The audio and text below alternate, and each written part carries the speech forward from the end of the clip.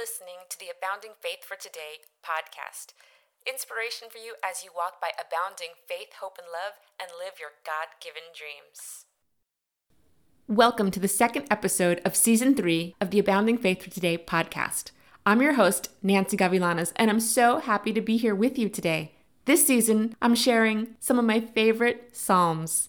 And today I'm so excited to share Psalm 103. It's perfect for this time of the year. It's perfect to help when you're trying to remember to give thanks.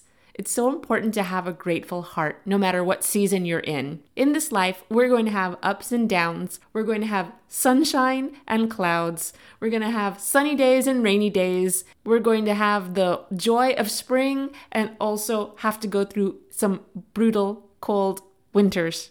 But through it all, God wants us to have a grateful heart and to rejoice and to be thankful. He wants us to remember His goodness and His love and so much more. He wants us to remember all that He's done, all that He's doing, and be grateful for all that's to come. So I don't know where you are right now, and of course I don't want to minimize what you're going through, but even when you're in the storm, you can still be grateful. I know it sounds kind of difficult, and we can't do it on our own. It's the Holy Spirit and God's grace that empowers us to endure and to persevere and to remain joyful and grateful. So as I said, today I'd like to share Psalm 103 with you. Again, it's one of my favorite Psalms, and it really gives you so many reasons to be grateful and to give thanks. I'm going to read it to you, and then I'm going to go through it again and point out just so many reasons to be grateful. I hope you're ready. Here's Psalm 103, a Psalm of David, and I'm reading from the NIV version.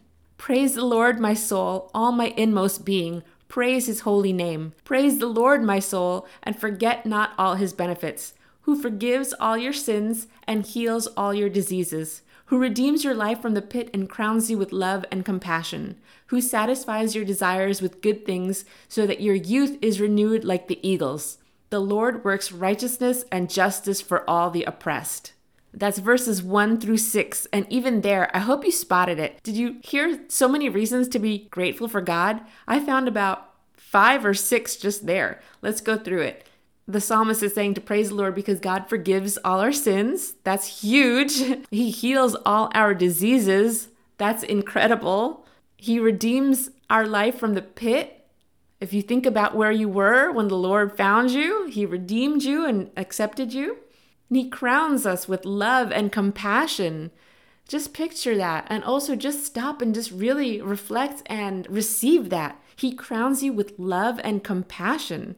So He also satisfies your desires with good things. And your youth is renewed. And the Lord works righteousness and justice. So whatever you're going through, if things are not right, if you are suffering through injustices, remember that when people are mistreating you, God is watching and God is on the throne, and He doesn't like people to mess with His kids. So He is on it, He is watching, He is working on it. So just that alone, there's so many reasons to be grateful. It doesn't matter what time of the year is or what season it is on the calendar. You can be rejoicing and grateful to God because He forgives, He heals, He fights for you, and He redeems, He satisfies. And if you continue going further to some of the other verses, verse 8, the Lord is compassionate and gracious, slow to anger, abounding in love.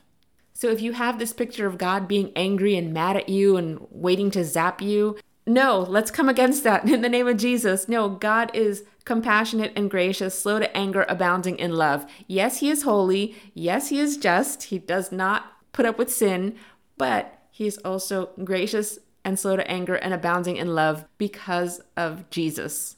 Remember, Jesus reconciled us with our Heavenly Father. Once we've received Jesus as our Lord and Savior, we are reconciled with God and we get to enjoy His blessings and His benefits. Let's continue on reading more verses. I hope this is encouraging you. It's encouraging me as I say it. Verse 11, for as high as the heavens are above the earth, so great is His love for those who fear Him. As far as the east is from the west, so far has He removed our transgressions from us. As a father has compassion on his children, so the Lord has compassion on those who fear Him. So again, we're hearing that He forgives us and He has compassion on us and that we're His beloved children.